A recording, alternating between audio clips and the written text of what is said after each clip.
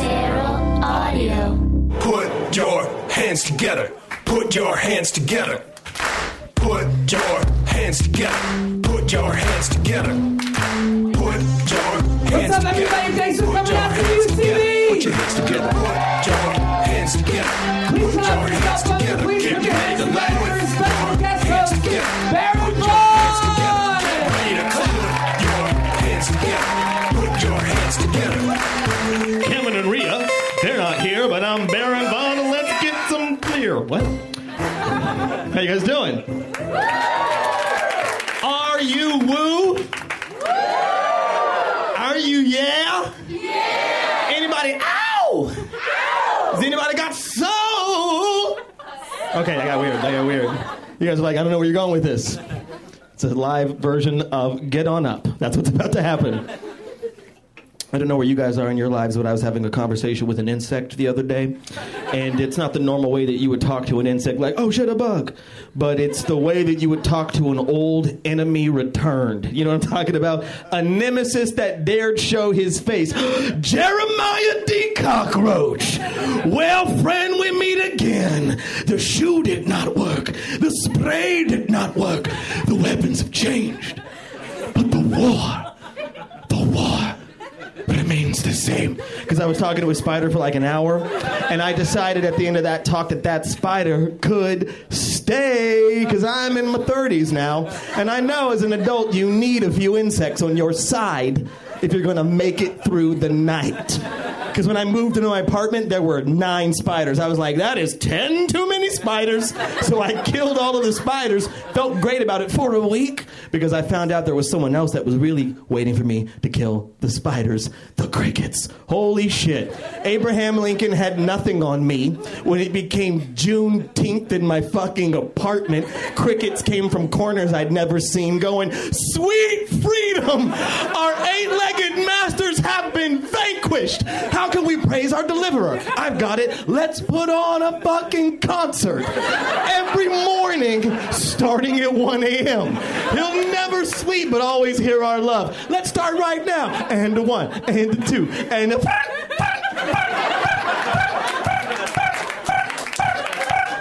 5:30 a.m.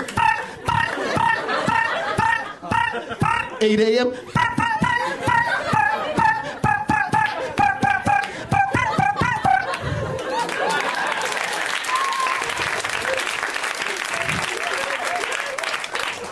How'd you sleep? Horribly. But I have the nutcracker in my head for some reason. I can't kill that bug, though. I can't kill a cricket. Because cricket does something. You know, I don't like its music, but it plays an instrument. It's hard to crush a bug that has a talent. Have you noticed? Crickets can't do it. Firebugs or lightning bugs, whatever one you call them. You know, some people call them one, some people call them the other. Depends on where you are in the country. You might say root, route, or rud. Anyway, you can't smash a firebug because their tails are powered by the dreams of the innocent. And then a bee's in the middle of a double. You've never not seen a bee stressed out. Like, it's got to make honey, it's got to pollinate, it doesn't have time for your bullshit. A bee's in the middle of something. But a wasp can go to hell because a wasp does nothing. It doesn't pollinate, it doesn't make honey, but it still has a stinger. It's unemployed with a weapon. That's a thug. That's what a wasp is. 4 letters. That's why I talk about wasps like they're gang members. Be careful. A lot of yellow jackets out tonight. Anyway, guys, I'm going to be here more as I keep coming up and going down. And I don't even mean on the stage. I mean emotionally as well. We have a great show tonight. This is a Put Your Hands Together show, so you know the lineup's going to be stellar. And the first comedian coming to the stage is no exception to that rule. You may know her from a film called Obvious Child. And she wanted me to say there's a new Marcel the Shell out for your perusal. A round of applause for Jenny Slate, everybody.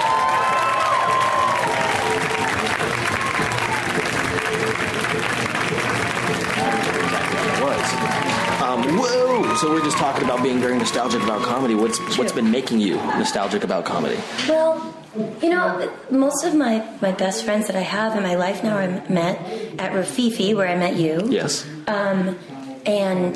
But now I don't really see them perform anymore. You know, like a lot of those people, they work on TV shows and we have careers. Yeah. When did we get to see each other? It's weird. Like we used to just hang around a lot together in bars, and that truly is. It's not the culture in LA.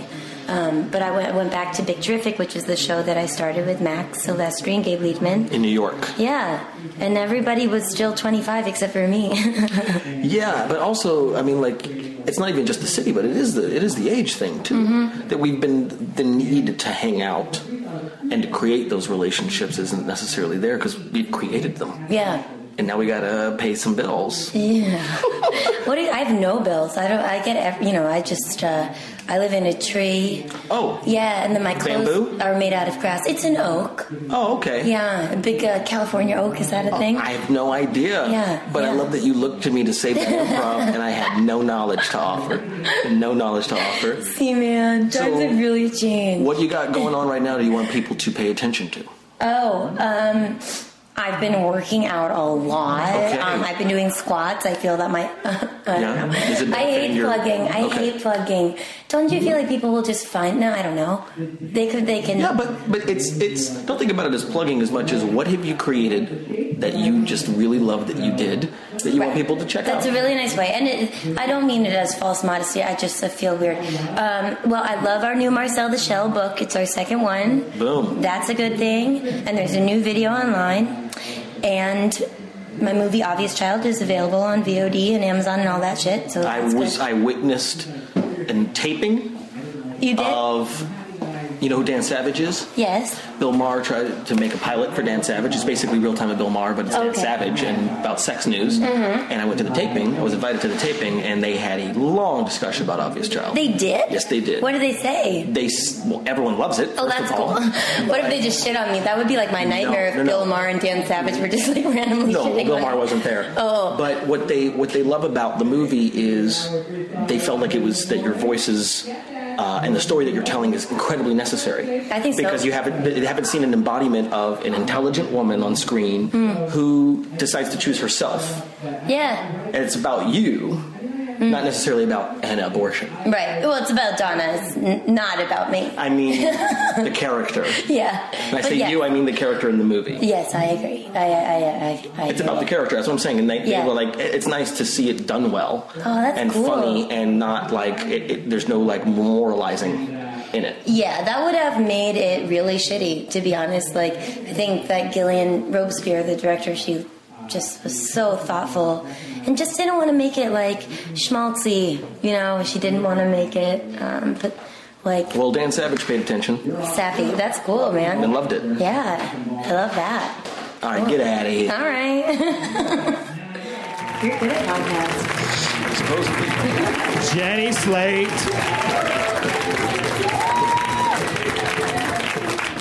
We got a lot of history, Jenny. Known Jenny for a long time. Been very nostalgic about comedy lately, and this next comedian I have a lot of personal history with, but you may know him from Conan or Letterman or his Netflix special, Small, Dork, and Handsome. A round of applause, everyone, for Mike Kaplan.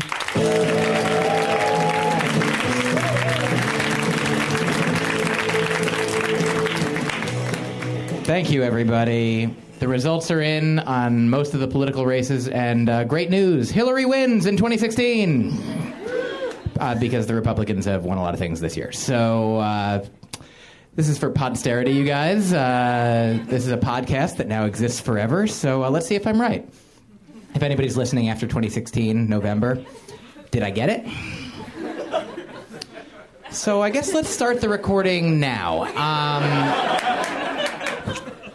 Whenever I come here for this show, which I love, it's such a great concept for people not in Los Angeles to get to witness what a Los Angeles comedy show is like, except for the fact that whenever I do it, I'm like, oh, I got to do something different and not from my act, and like it's got to be like in the moment. So the only thing that's the same every time is me fumbling at the top to be like, it's always different. Every time it's always different. is always the same every time, is me saying it's always different. Does everybody? Okay, so let's start the recording now, and that'll be my getter done tonight. So, like, I honestly love, like, being in the moment, like a freestyle rapper or the Buddha, and I honestly, like, love freestyle rap because it's basically two guys, sometimes a girl and a guy, or two girls, or trans people, whatever it is in the future. I don't know. Are there trans rap battles? Why? Of course there are. I mean, maybe they're more peaceful. Look, I don't want to make any assumptions about people. Like, hey, don't call us peaceful. Fine. Okay, weird. But you've got two people who are in rap battles, and they're like, I hate you, you hate me, let's take turns rhyming about it. That's the way, which is a pretty weird, like, kindergarten kind of way to go about it, I feel. Which, I mean, rapping is very educational. You got Snoop Dogg, he's like, it's D to the O to the G. Oh, that's right. And then another G. Oh, you had it right before now. You were so close with that. We said you were right, and then you kept spelling. What a spelling biatch. Okay, so I love freestyle rap, and I was invited to be on a show it was being produced by a freestyle rapper I know who's married to a neuroscientist. And that's true, that part's... Okay, so they put on a show called Off the Top, and he freestyle raps and does some prepared raps, and she presents research and data about how freestyling works in the brain, how improvisation of any kind, like there's a jazz improviser on the show, there's comedy improvisers, there's this freestyle rapper, and then I was doing stand-up, I guess, as a control group, and they're just demonstrating, like, this is what the brain is like when it's just not making things up, when it's just saying things regular. And like the freestyle, to prove that he would freestyle, he would come out and then say, give me 3 things that I haven't heard, like just any suggestions. He'll incorporate those 3 things into his rapping so people know he's making it up right then and there. So then I came out after him and I was like, I'm a stand-up comedian. I do prepared material to let you guys know, to prove to you that I'm not making anything up. Give me 3 suggestions, any 3 things. I will not incorporate those things into my stand-up, and you will then know why I am definitely not improvised. So if anybody has any things they don't want me to do stand-up about, please feel free to yell out. We'll get the first 3 things that I hear. Strings, okay. I can't promise that. Okay, next one. Balloons, great. Won't say anything about balloons. Boobs. Did you just say that because this person said balloons and you're like, not sexual enough? I like the shape, but I want a nipple. Okay, so balloons with nipples. Got it. Okay, balloons, boobs, and one more. Colorado? Okay, fair enough. Also, balloons are just boobs on strings. How about that? So that was the first person who said strings, if we don't remember. The reason I can't promise not to say that is because I played the violin growing up. Since I was 4 years old, my mom made me, and I didn't like it. And I'm happy that I'm into music now, that I started playing guitar, and I want to. But, like, I love freestyle rapping so much that if I had a child, which I will not, I'm not in complete control. I have a lot of control, but if I accidentally have a child that I then will love and take care of best as I can, I will make that child... I will try to make them a freestyle rapper, like I was made to be a violinist. It'll probably come out totally wrong, but I'll just be like, Jimmy, did you do your hour of freestyle rapping this morning? Yes, Dad. What'd you come up with? I don't know, I was in a flow state. Okay, that checks out. I know how freestyle rapping works. So I just love it so much that I write. I used to be a musician. I am still. Anyway, I have a friend who's a rapper, Zach Sherwin. Maybe you should know him. If you don't, there's no shoulds. But we are friends, and I will write rhymes and send them to him and be like, hey, is this a rhyme already? And I'm like, is this a rhyme? He's like, you can tell what a rhyme is, Mike. And I'll be like, have rappers ever done this? So this is the thing that I don't think I've ever done here before, or really ever out loud. But this is Zach and I. This is sort of a written rap battle to each other. I wrote a line and I wrote it to him. So I wrote, "You're a cock blocking ball buster. I'm a cock and balls blockbuster." Then he wrote back, "Nah, you're all talk buster. The only thing you bust nuts in is a sock full of cock custard." Then I think, this is still... No, then I think it's me. Oh, yeah, this is me. I'm not flustered, because at least my cock's not busted. I'm crop dusting socks with a cock pistol of hot mustard. Not like your flop duster. You can't even fill a sock buster, even if you rock a filibuster. Sorry to drop this philosophy on your softy phallus that's lost its luster. The same way your socks get lost in the laundry, they're purposely determined to lose her and get on me. And then he wrote back... Sorry, but I don't trust your bluster. It doesn't pass muster. You doth protest too much, sir. You must forgive the cuss word, but you're an imposter, and I'm the real sock fucker. I got it locked. Oh, that was funny. Okay. I got it locked like supper in Tupperware, so pull up a chair, Bubba, prepare, because I'm the upper tier man. I'm a puppeteer who's got the sock puppets that I shtup till they're knocked up with octuplets. Zach Sherwin. Then I wrote, you call that a whoopin'? You all sock stuppin'? Stop it, stupid. You're not a sock cupid. I'm the shot caller. I'm the sock baller. And you're balling socks up just like you can't use them. You think you're a puppeteer? I think you're getting uppity here. You're more like a deaf ventriloquist who's so poor he sent with a wrist a limp dick message that didn't get to the fist. So no need for the old vitriol, but if your socks are knocked up, it's because I'm in your drawers, yo. Drawing your socks out with some rock'em sock'em knockout hot shots. Because you're cold like Tupperware. Old, moldy, and fuzzy there. A joke even to Fozzie Bear. But see, there's no puppet I can't get up in there. Did I tell you, just like I called them, knocked up sock puppets? Cause I balled them. See me coming? Bet you didn't. Your socks, victim of my ventrilogism. That's when you come, but it ends up in somebody else's place. Then we got, I think, one more back and forth. This is Zach to me. You must be smoking Cincimilla-ism. You're as unskilled at dissin' as your socks are filled up to the gills and glistening. I'd overspill a fishin' tankful with this slickness. I'm just thankful the meniscus at the ankle is so viscous. Can I get a witness? You're losing your composure to me. I treat your gold toe like an old hoe and pimp your hosiery. Lift the dress of your dress socks, stick my tube in your tube socks, and single-wangedly gang bang a whole crew of your crew socks. And I do it non-prophylactically. Factory or hand-knitted, believe this. My gland spits some sexually transmitted diseases. Okay, and so he wins, but I did one more. Let's see. This one has like an asterisk in it, so I don't know how that's going to work out. Let's try it. You got disease? Well, I got dis-ease. And you got such difficulty, it is ridiculously ticklish to me. Please, I'll diss you while you wish you'd jizz spew into my socks or a tissue. My diss won't miss you. I'll dismiss you with a kiss to your kicks and your missus's kicks too. I'm in her pantyhose. You're more like anti-clothes. You're all like, arg, I'll do nothing but starve while I barge hard into her argyles. You treat my gold toe like an old hoe? No, although I feel your old hoe deep down in her soul, yo. Soul means two things. My foot in her, I put in her like I'm fisting, but instead of twisting my wrist in, it's my ankle in her system. Is there a word for this act, could you say? This qua has an air of je ne sais, and I'm not sure they intended it to be put this way, but where no other words quite fit, this may. You've heard of the movie The Foot Fist Way? When I made this, you should dismay. So that was the asterisk. And now, in conclusion... Don't be daring to doubt I'm wearing her out, this human shoe woman you've been caring about. You can't hold a candle to how I handle her sandal. Understand, yo, you have a grand old time. Just listen to this scandal. We've been sneakering around to protect your feelings, but it's high top time you knew about our sexual healing. She just wants to be next to me, so why don't you just not step to me? Enjoy my clothes, I'll enjoy your hose, and they'll enjoy the rest of me. Okay, whew. And for what I think will be the last thing that I do, not ever in life, but right now, I'd like to invite back Baron Vaughn to the stage to beatbox while I freestyle poorly for a minute. While Baron's getting set up there, Check. the day that Baron wrote his Halloween song... Set up. Perfect. He actually wrote another Halloween song and I was driving to a show that Baron was on, so we were carpooling. Me, Zach, and Baron and Ryan Singer were in a car. And Baron gets in and starts a song. How do you think it started?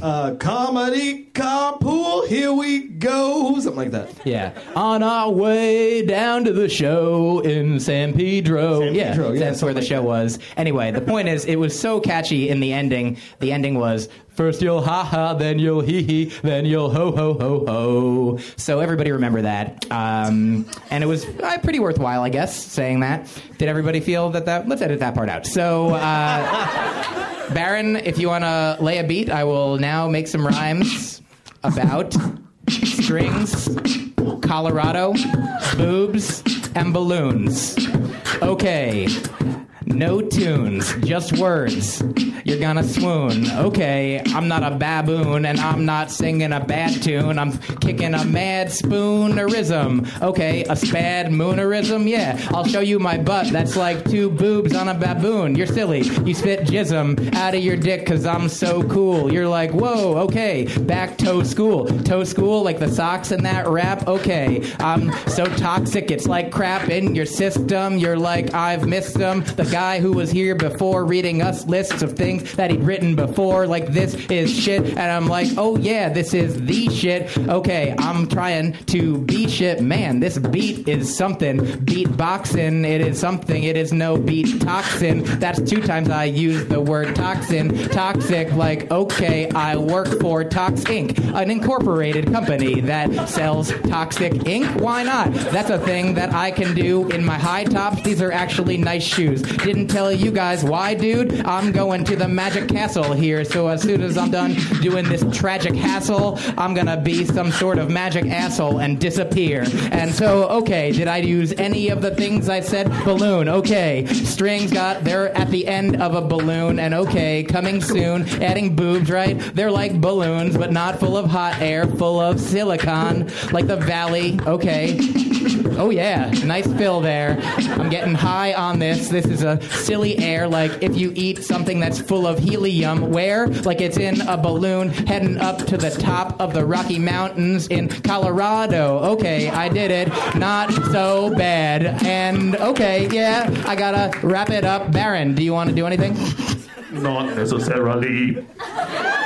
Thanks a lot, everybody. My name's Mike Kaplan. Mike Kaplan.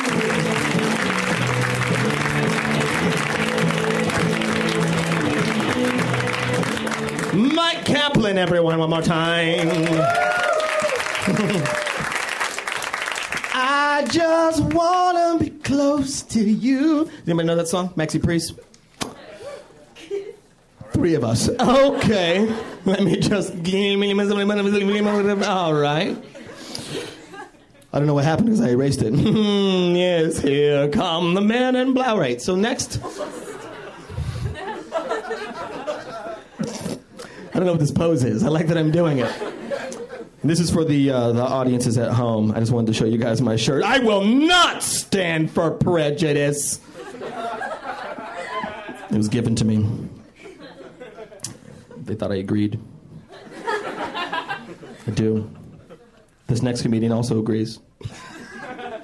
I have the least personal history with this person, but I did recently do a show with this man in New York. And he destroyed, and I had to follow him. I didn't like that, because he's very, very good. A round of applause for John Early, everybody.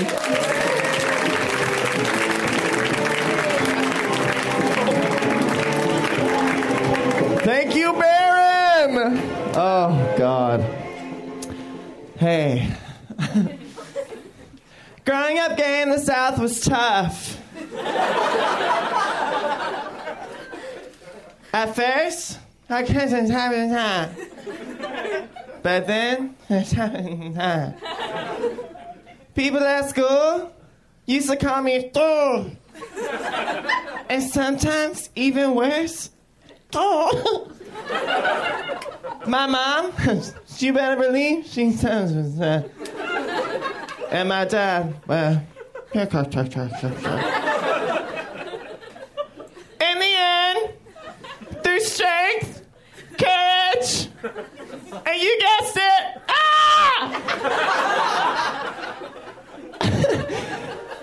I learned that if you just have that, you'll never have to have. That's my story. It is.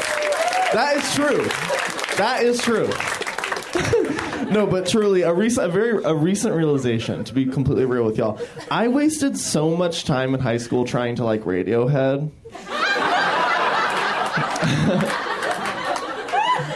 When I could have been learning how to use my butt for sex. And now here I am in my sexual prime. I have no musical taste that never took hold. And I've shit on every guy in Brooklyn.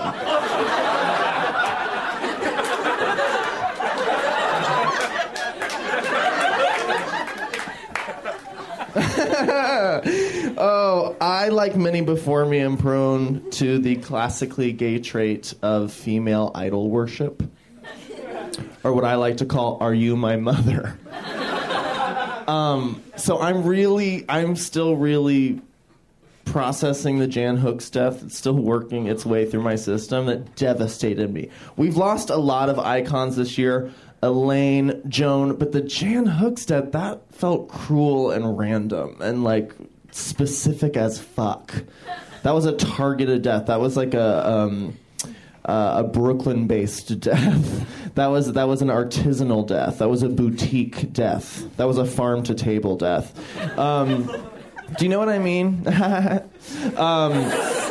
But I'm just now emotionally grappling with Joan dying. Like, for the longest time I was like, don't listen to any interviews, don't watch any performance footage, you gotta stay strong for your shows. And then I was like, we're coming to LA, you can unravel now. So I listen, sorry. But y'all like that, you like the truth. So I finally was like, I'm gonna do it. I'm gonna listen to her on Fresh Air, with Terry Gross. I'm gonna listen to Joan Rivers on Fresh Air. I brought my laptop into my kitchen. By the way, my larva-infested kitchen. At any given point in my Brooklyn kitchen, there are 7 to 9 larvae body rolling on my ceiling. It's fucking vile. It's disgusting. It's a health hazard. And I'll come into my room in the middle of the night, crazed in my underwear with a broom, looking like Victoria fucking Jackson, swatting them off the ceiling. And then I come back in the morning, they've doubled. It's hell. It's hellish. And these larvae, they become moths, and they journey into my bedroom. They don't have the mainstream accessible narrative of, say, a butterfly. They have a gritty indie narrative, but they couldn't get Naomi Watts, okay? The point is, these moths, they journey into my room, they whip past my face as I'm sucking some stranger's dick from Grindr, okay? And I'm like, this doesn't feel like Felicity.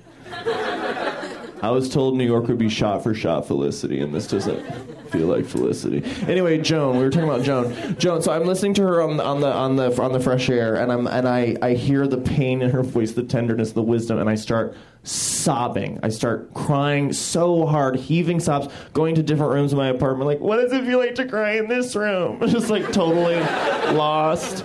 Saw myself in a mirror. I was like, oh my God, John, you're gorgeous. If you just could bring this vulnerability to the stage, imagine. And I haven't cried that hard since Toni Collette lost the Oscar to Angelina Jolie in 2001. Okay, and I named my dog Muriel. Okay, so the Toni love runs so deep. I was very upset. I was devastated. I was so pissed off. By the way, is that Aubrey Plaza in a wheelchair? No, it's Angelina Jolie snoozing her way through the film of Girl Interrupted. Bye, bitch. Your performance sucked, okay? It sucked. Sorry, shots fired 13 years after the fact. Suck my dick, Angelina. Meanwhile, Toni in the car with Haley Joel Osment in The Sixth Sense, the wig, the nails, I asked her, do I make her proud? What other comedians in LA are doing Toni Collette impressions? Come on. That was amazing. Whatever, let's move on. I'm not going to talk anymore about Joan. I love performing in LA. Rest in peace, Joan. I'm going to move on, though. I love performing in LA. I'm getting so burned by these Brooklyn shows, these New York shows. I did a show in Williamsburg, Brooklyn, the other day, and it was like Brooklyn in drag. It was like the cartoon of Brooklyn. It was in a backyard, and there was a string of Christmas lights. And there was all white crowd, white DJ, hardcore rap playing. And I got up there and I was like, I'm going to fucking tear through this noise. I'm going to get up there. I'm not going to alienate. I'm not going to try to be cool. I'm just going to body roll for these motherfuckers. I'm going to be a fucking faggot jester for these people. And I did that. I was internally, I was like, I'm destroying. But then I looked out and I was met with just this unified chopped bang. Just one chopped bang floating above the crowd and full paralysis. And my problem, my friends, is not with the chopped bang. I see some gorgeous chopped bangs here tonight, all right? My problem is with the paralysis in the face of my joy. Because listen, if you're gonna rock the chopped bang, just know what you're referencing with the chopped bang, okay? If you're gonna reference bohemia with your look, be a motherfucking bohemian and dance with me, bitch. Okay? If you're gonna give me like a Godard pixie cut, like fill your costume, bitch, and be free. I'm not mad that you're wearing a costume, just fill the costume. Do you know what I mean? If you're gonna ride a bike, ride a bike. To get to where you're going faster, don't comment on riding a bike. You look like you're like straight out of Harold and Maude. Congrats, you've achieved the Harold and Maude silhouette, but you're emanating corporate terror, okay? I smell you, bitch, okay?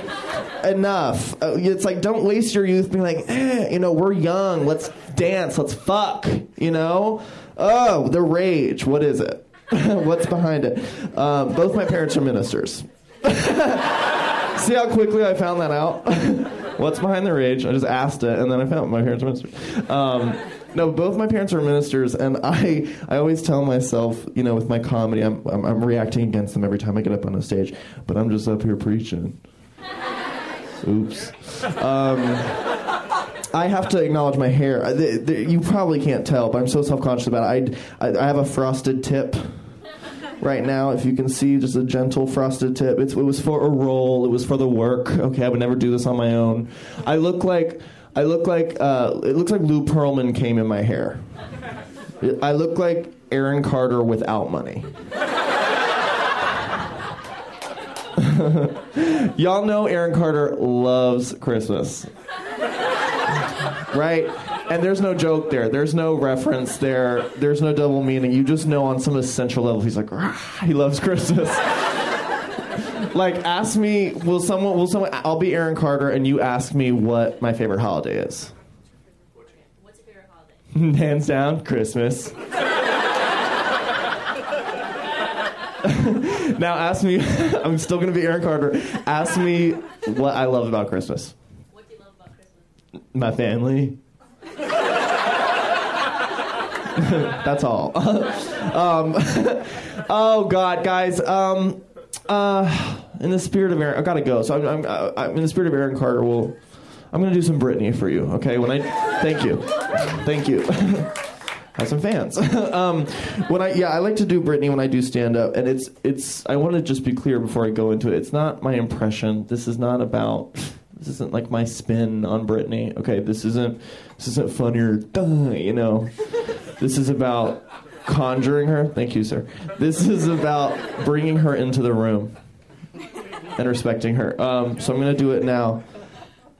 I don't need a beat. I was gonna ask Baron back out here, but he doesn't need. He needs to rest. He's hosting. Okay.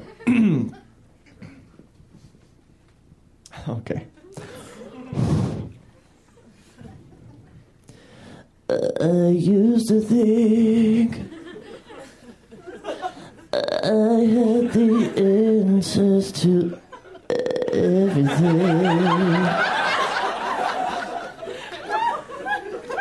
but now life doesn't always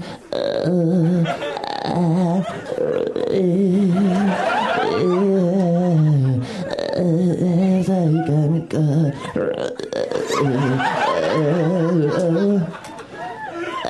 And I'm not a girl.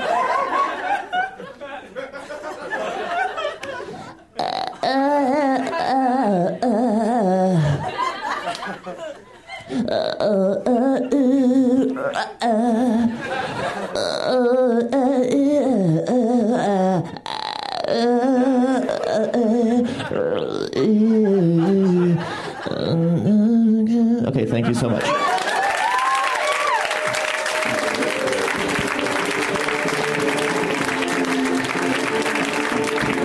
John Early.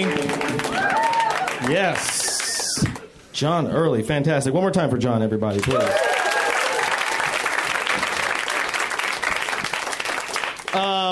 So my name's Baron Vaughn. Did I say that?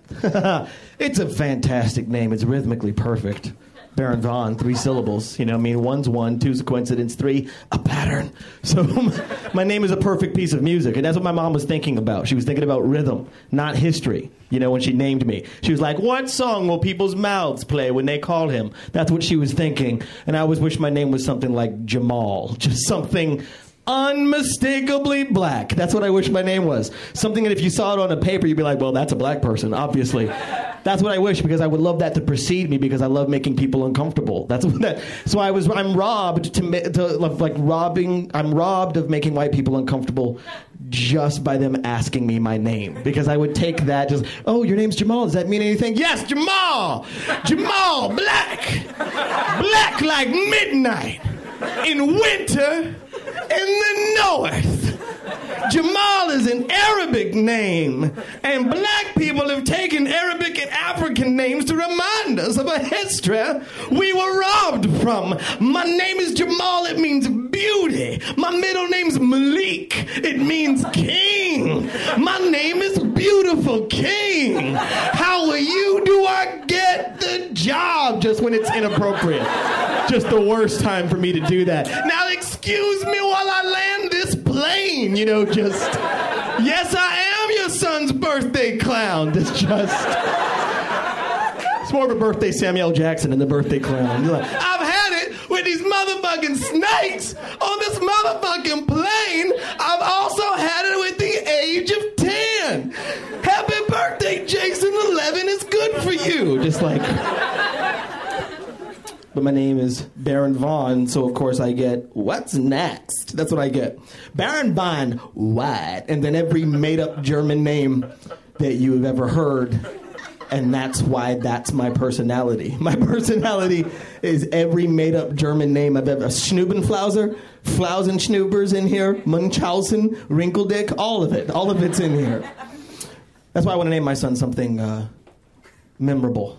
You know, so if I call him, people will be reminded of history, of context that was special at some point, you know, where I could just be like, come over here, hashtag Ferguson, get over here. Hashtag Ferguson, get over here, please. This is my son, hashtag Ferguson. This is my daughter, hashtag Yeltsin Women. And I told you, no good can come out of hanging out with hashtag Why Is There No White History Month. 3 years until hashtags are in people's names. Okay, more show. You guys ready? Yes. We built this city. This next comedian does everything I say. I told him to move to Chicago, and he did. And some people call him Baby Baron. And I don't know why. But he's a very good person, very funny comedian. A round of applause for Martin Murrow, everybody.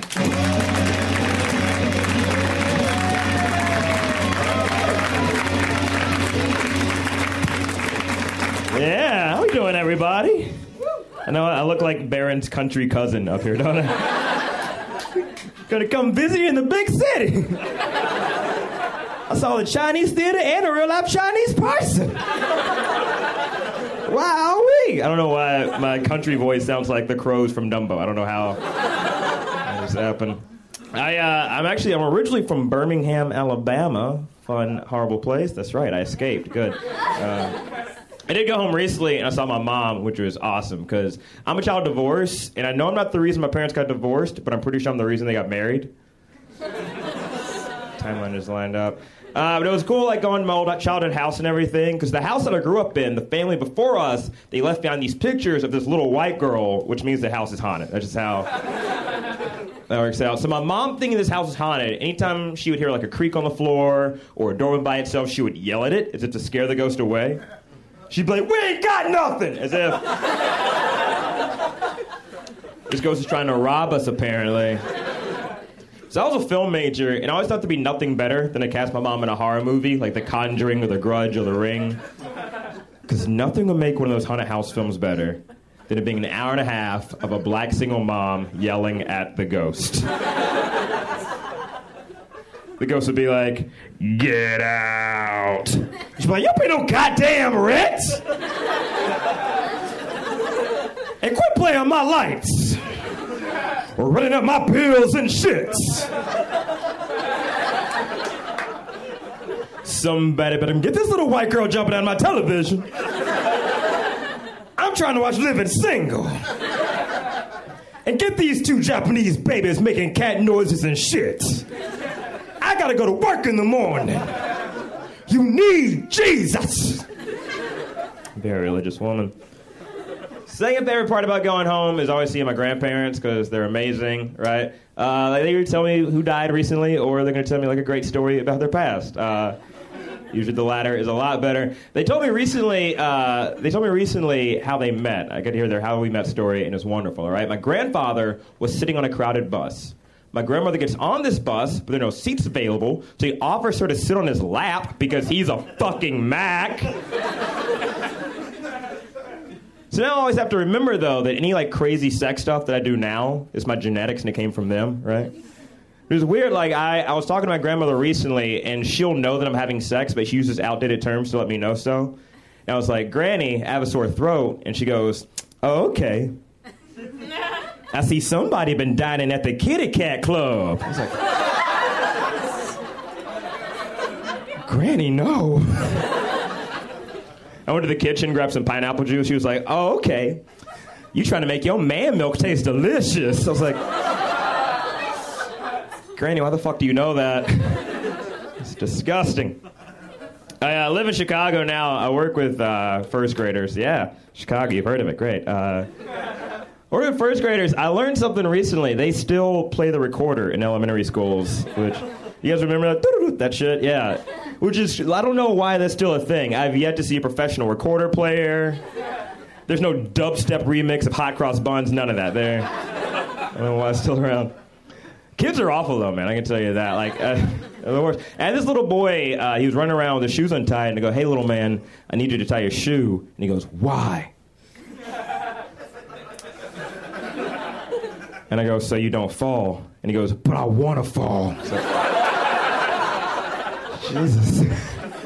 You'll have plenty of opportunity in the future, my friend. Trust me.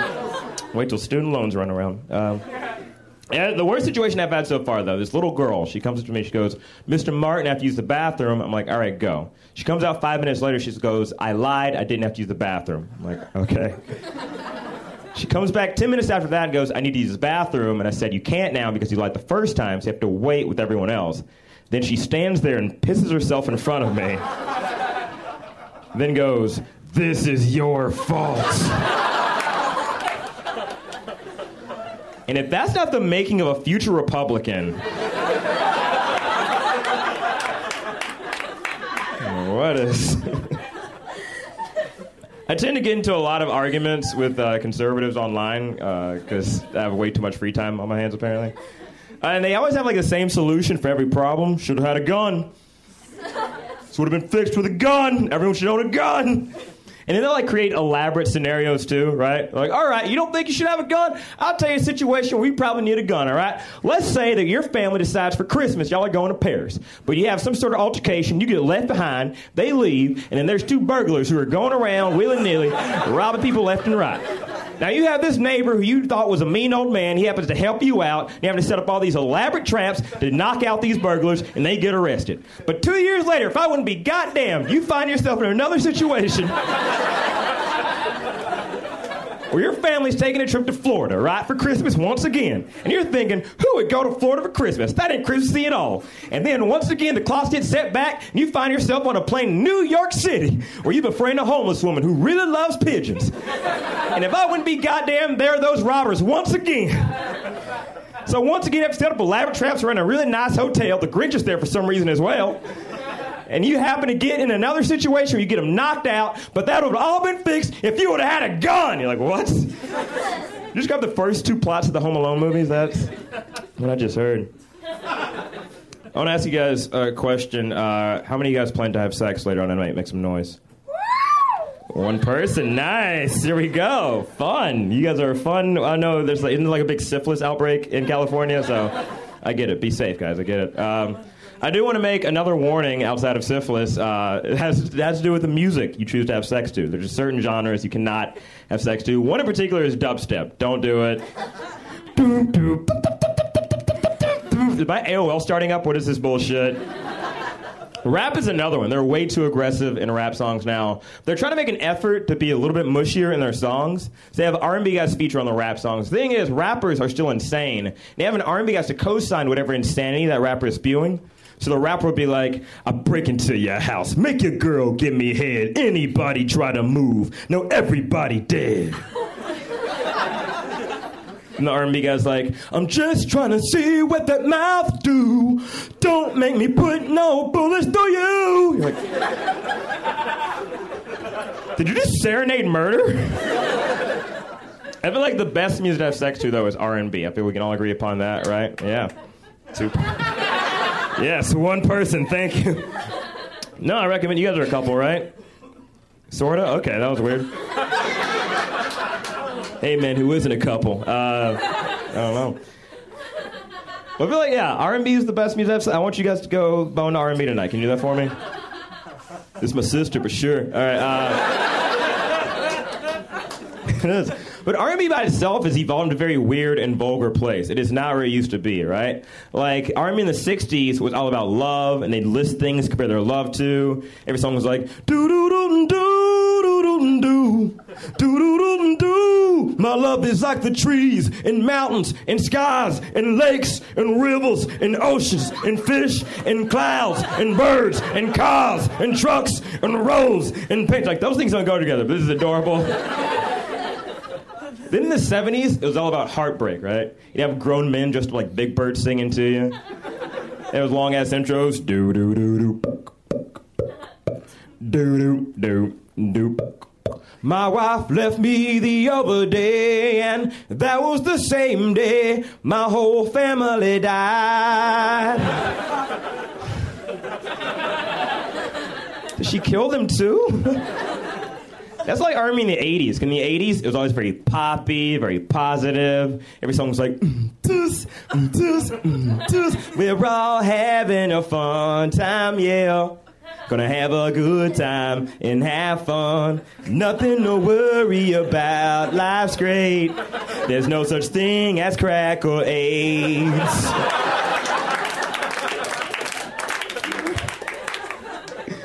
Then in the 90s, it got a little bit more sensual, but it was still respectful. Every song was like, baby, I wanna put a baby inside of you, baby. Boom, key change. Baby, I wanna put a baby inside of you, baby. You're like, fuck, he wants her pregnant.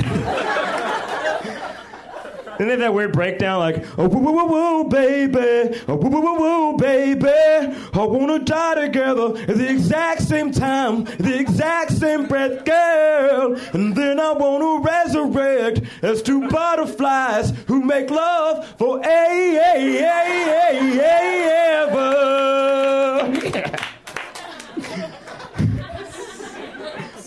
But there is no subtlety left in R&B anymore. Now it's just the most disgusting stuff in every single song. Every song's like, eat my ass like a birthday cake, eat my ass like a birthday cake, eat my ass like a birthday cake, eat my ass like a birthday cake, put some icing on that ass, put some icing on that ass, sprinkle a little bit, what? Sprinkle a little bit, what? Blow out the candles, bitch, blow, blow, blow, blow, blow, blow out the candles, bitch, blow, blow, blow, blow, blow, make a wish on the dick, what? Make a wish on the dick, what? You're like, what the fuck? What kind of birthday are you having?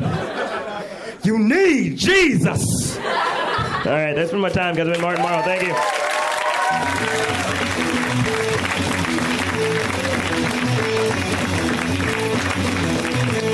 Birmingham, Alabama's own Martin Morrow. I just want the people at home listening to picture a black man with an afro wearing suspenders.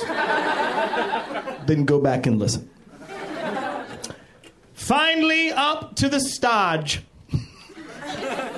Last for you in the comedy show. This part is a girl. I don't know what I'm doing. It's a performance. That's a performance art piece.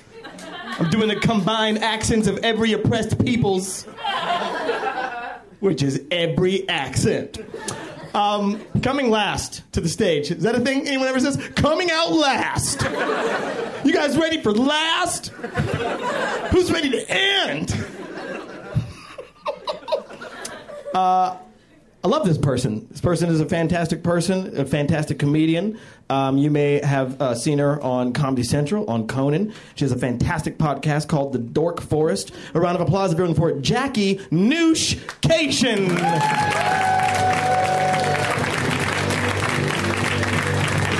Yes, our great national nightmare is over. The hostage situation of this show is coming to a close. I'm Jackie Cation, and I do stand-up comedy. And I'm not running for shit. It's it. Handbasket, meet hell. It's happened. Country. Anyway, it's been great. As a white woman, let me just say, it's going well. It's going just fine. Middle-aged white lady, there's nothing sweeter, except for being a middle-aged white guy. That's the only other thing. It's the only other thing. I get pulled over, everybody treats me like I'm their little sister, or their mom, or their aunt. And, I could walk out gun in hand, and I would not. I've offered myself to Ferguson as a meat shield in front of young black children that are just trying to live their lives. You know how, the young black children are not allowed to actually be assholes? Nobody's allowed to be a dick when you're a 17-year-old black man. That's not allowed. You're not allowed to be a dick. When I was 17, probably 18, sure, I had the year. And I walk out of a bar. I'm drunk. There's a cop car right there. I'm still beer in hand. I crush it. Because I was this close to being a dyke. This close. More like this close. Closer. Making a dick sign. Anyway, he's kind of... Okay, so I crush the beer. I put it on the police car. And I start to walk away. And the cop stops leaning on the police car and he goes, "Pick it up!" And I pick it up and I throw it away. And that's the end of that story. I was not killed. Yeah. So, if anyone would like to live their lives with this in front of them, I'm available some weekends. I make about $2,200 a weekend. See what you can do to get it together. Anyway, we have a couple of choices here, you guys. Just a couple of minutes. I have written this in the last 6 months. I have approximately 6 jokes about sex in my act. 6. I've been doing stand-up comedy since the 12th century. Long time. I opened for Hester Prynne back in the 1600s. I don't know if you're familiar with her work. She had a tight 5 on the Iroquois, or the Iroquois, depending on how you pronounce it. And, French Canadians. But the, here's what happened about 2 months ago. I came back from the gynecologist and I said to my husband, a man, I said, "Hey, the gynecologist said that I have the vagina of a 30-year-old. And I laughed because I thought it was funny. And he said, "I am the rejuvenator," which is hilarious. And then I said, yes, your penis is the fountain of youth. And you still can't come in my face. Which is the dirtiest joke I've ever written in my life. He's never asked to come in my face, but doesn't everyone want to come in somebody's face? Isn't that something that people want to do? I might not be young. And then I was thinking about my vagina when it was 30. A lot of disuse. This is probably very, very cobwebs, possibly some ribbon candy, a doily. I could have rented it out as an event space, is what I'm saying. You get 5 hours and I got to turn the room over. And I don't talk about my genitals too often, but let's do it. Because the other day I was in San Francisco and they won the Super Bowl of baseball, or whatever the fuck. And I'm glad it worked out for them. Very happy for them. And I was thinking, and one of the women that was at the show, the comedy show I was doing, said, I'm going to go out and look for some action. I'm going to go out and look for a fella. And I was like, that's awesome. That's great. You're going to go out and get laid here on Super Bowl night or World Series night. And you'll probably find a guy. You'll find a guy. And I was reminded of when I would occasionally do a one-night stand, get some, not a lot. There were occasionally gentlemen who were interested in giving this a tune-up. I'm not saying it didn't happen. I'm just saying I'm not very good at it. You got to get real drunk, right? You got to really commit to putting your life into the hands of a stranger, is what you're really, as a woman, you always have a choice when you have sex with a stranger. There's always a moment when you think to yourself, is this where he kills me? It's very awkward, but worth it sometimes. And by the way, it's almost impossible to have an orgasm when you're poised for flight. But, because you're very, very tense. But here's the great news about me, orgasm-wise, haven't had a lot of sex. I've had more sex in marriage than I did pre-marriage. And, haven't had a lot of sex. But so whenever I'd have sex, I was like kind of born on third base, you guys. That's the whole joke. I've never tried it before. I thought, here's the place. I'm going to keep writing on that one. That's all going to keep going on that one. So, let's see. In other news, hey, my dad didn't die. It turns out my father is mortal. We thought he was immortal. And you know how, but he went in for heart surgery, didn't go well, had to get cracked open 2 more times, 3 times, 78 years old. You can't crack open a 78-year-old 3 times and not expect to die, right? So the second time they put him under, he's like, oh, I'm done for. And he comes out, and the third time, he gets the last rites. And I get a text message from my sister-in-law, a doctor. Not a good doctor. Not a doctor with any sort of personal skills. She's a radiologist. She's not a people doctor. She's a science doctor. So we all get a mass text, me and my siblings. Hey, your dad's going in for third surgery. They don't think he's going to make it. Text message. He's getting the last rites. So I call my sister, who's also there, not my sister-in-law, because I don't want to talk to her right then. I'm good. My own brother, married to her, said, that's my own little angel of death. Welcome to my life. And so I called my sister and I was like, so is he done? And my sister's like, we don't know. They don't think he's going to make it. He doesn't think he's going to make it. And I said, well, I'm on a layover going to North Carolina to do stand-up comedy. I'm in Minneapolis. I could just get a car, drive to Milwaukee. Should I do it? And there's a pause. And the way my family likes to deal with grief, maybe you'll get a glimpse into it. She goes, no, you might as well go. He'd want you to work. And then he lived. But here's the thing. Spoiler alert, he's still alive. So here's the thing. But my brother Russ, the husband to the angel of death, got that text message. He was in a meeting with a couple of lawyers for the Koch brothers. I'm sure there's a vast army of such horrible people. But my brother was in a meeting, no doubt figuring out a way to turn poor people into some sort of elixir. And, but my brother's in this meeting, and he gets the text message we all get, and there's a pause, and the lawyer goes, is there a problem? Are you okay? And he says, my dad was getting the last rites. And the lawyer for the Koch brothers says, oh, do you want to reschedule this? And there's a pause. And my brother goes, no, let's just do it. And the lawyer for the Koch brothers says, well, it's a little cold. Lawyer for the Koch brothers called my brother a little cold. And, yeah. So, my dad, I love my dad, but sometimes I don't like him very much. He is not enormously likable. He is charming. He's a charming asshole, my father. I love him dearly because he's in no competition with anyone to do anything. He doesn't give a shit about anything. I was out to lunch with him and my brother, my dad goes, hey, I talked to your sister the other day, and my brother goes, she talked to you? And my dad goes, is she mad at me? And Phil goes, well, they had another kid and you never acknowledged it. And there was a pause, and then my father said, well, does she know that I don't care about any of your kids? So my brother Phil, proud father of 4, said, well, we all thought it was going to be different with ours, Dad. We all thought it was going to be different. But here's, maybe I'll leave you on this, which is, here's a good story about my dad. My dad, he wants everyone to take advantage. He thinks you're leaving money on the table, right? Here's a little PSA for you. I told him I didn't do a gig. I said, I don't want to do the gig, Dad. And he goes, so you just said no? And I said, yeah, that's what you do. You say, no, I don't want to do the gig. And he goes, you never say no. What's the first thing I taught you? And I said, pick up other people's change. And he said, he actually got mad at that. But he goes, no, I didn't. And I was like, oh, just by example. Anyway, so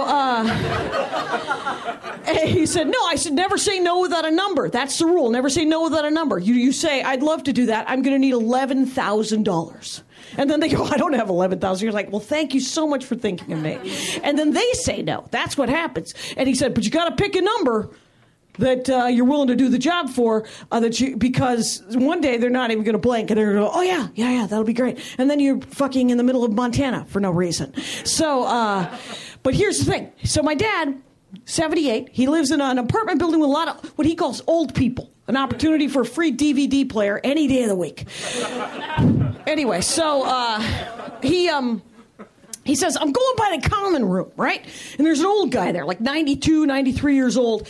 And he's almost crying, this guy. And he says, he just got out of the hospital and he gets a bill for $18,000 from the hospital. Medicare's already paid. His insurance is already paid. He's gotten this additional bill, 18 grand. And he's like, hi, can you believe these people? And my dad goes, can you believe these people? They think they got to pay these bills. And I said, Dad, it's a bill. Everyone wants to pay the bill. And he goes, you die owing money to a hospital? That's a win. That's a win right there. You send a hospital $5 a month, they can't do anything about it. They can't go into collection. They can't do anything about it. It's federal, especially if they're federally funded in any way, shape, or form. And I was like, oh yeah, okay.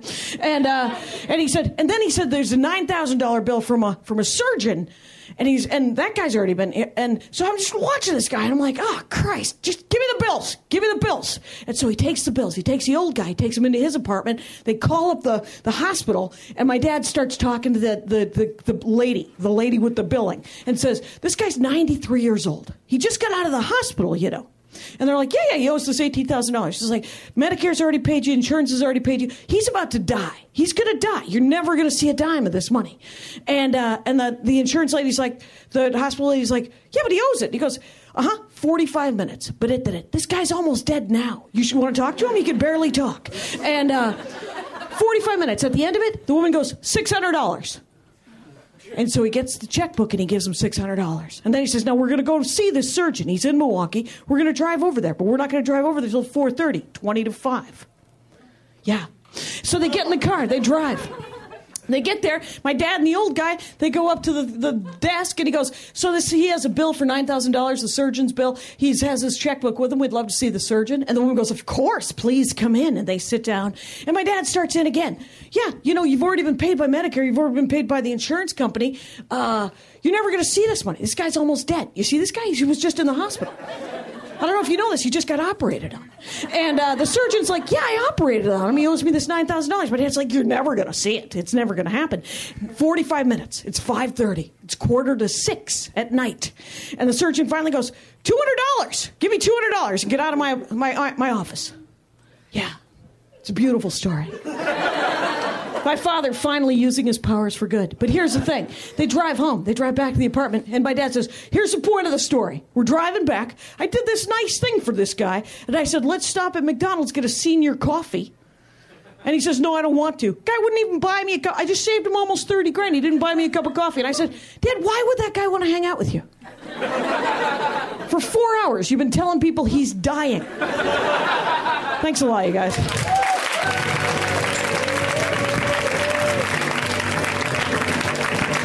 Give it up for Jackie Venushcation.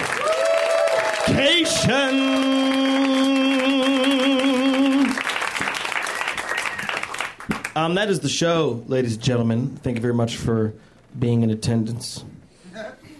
Giving us your hearts and your souls and your heart's soul. Not your soul's heart. That we could do without. Just want to let you guys, I'm doing a character right now. This is a character. It's called Comedian That Should Get the Fuck Off the Stage. But for some reason continues to talk. That's the name of that character. Anyway, thank you very much for coming. Good night. Put your hands together. Put your hands together. Put your hands together. Put your hands together. Put your hands together. Put your hands together. Put your hands together. Put your hands together. Put your hands together. Get ready to laugh. Put your hands together. Put your hands together. Get ready to clap. Put your hands together. Put your hands together.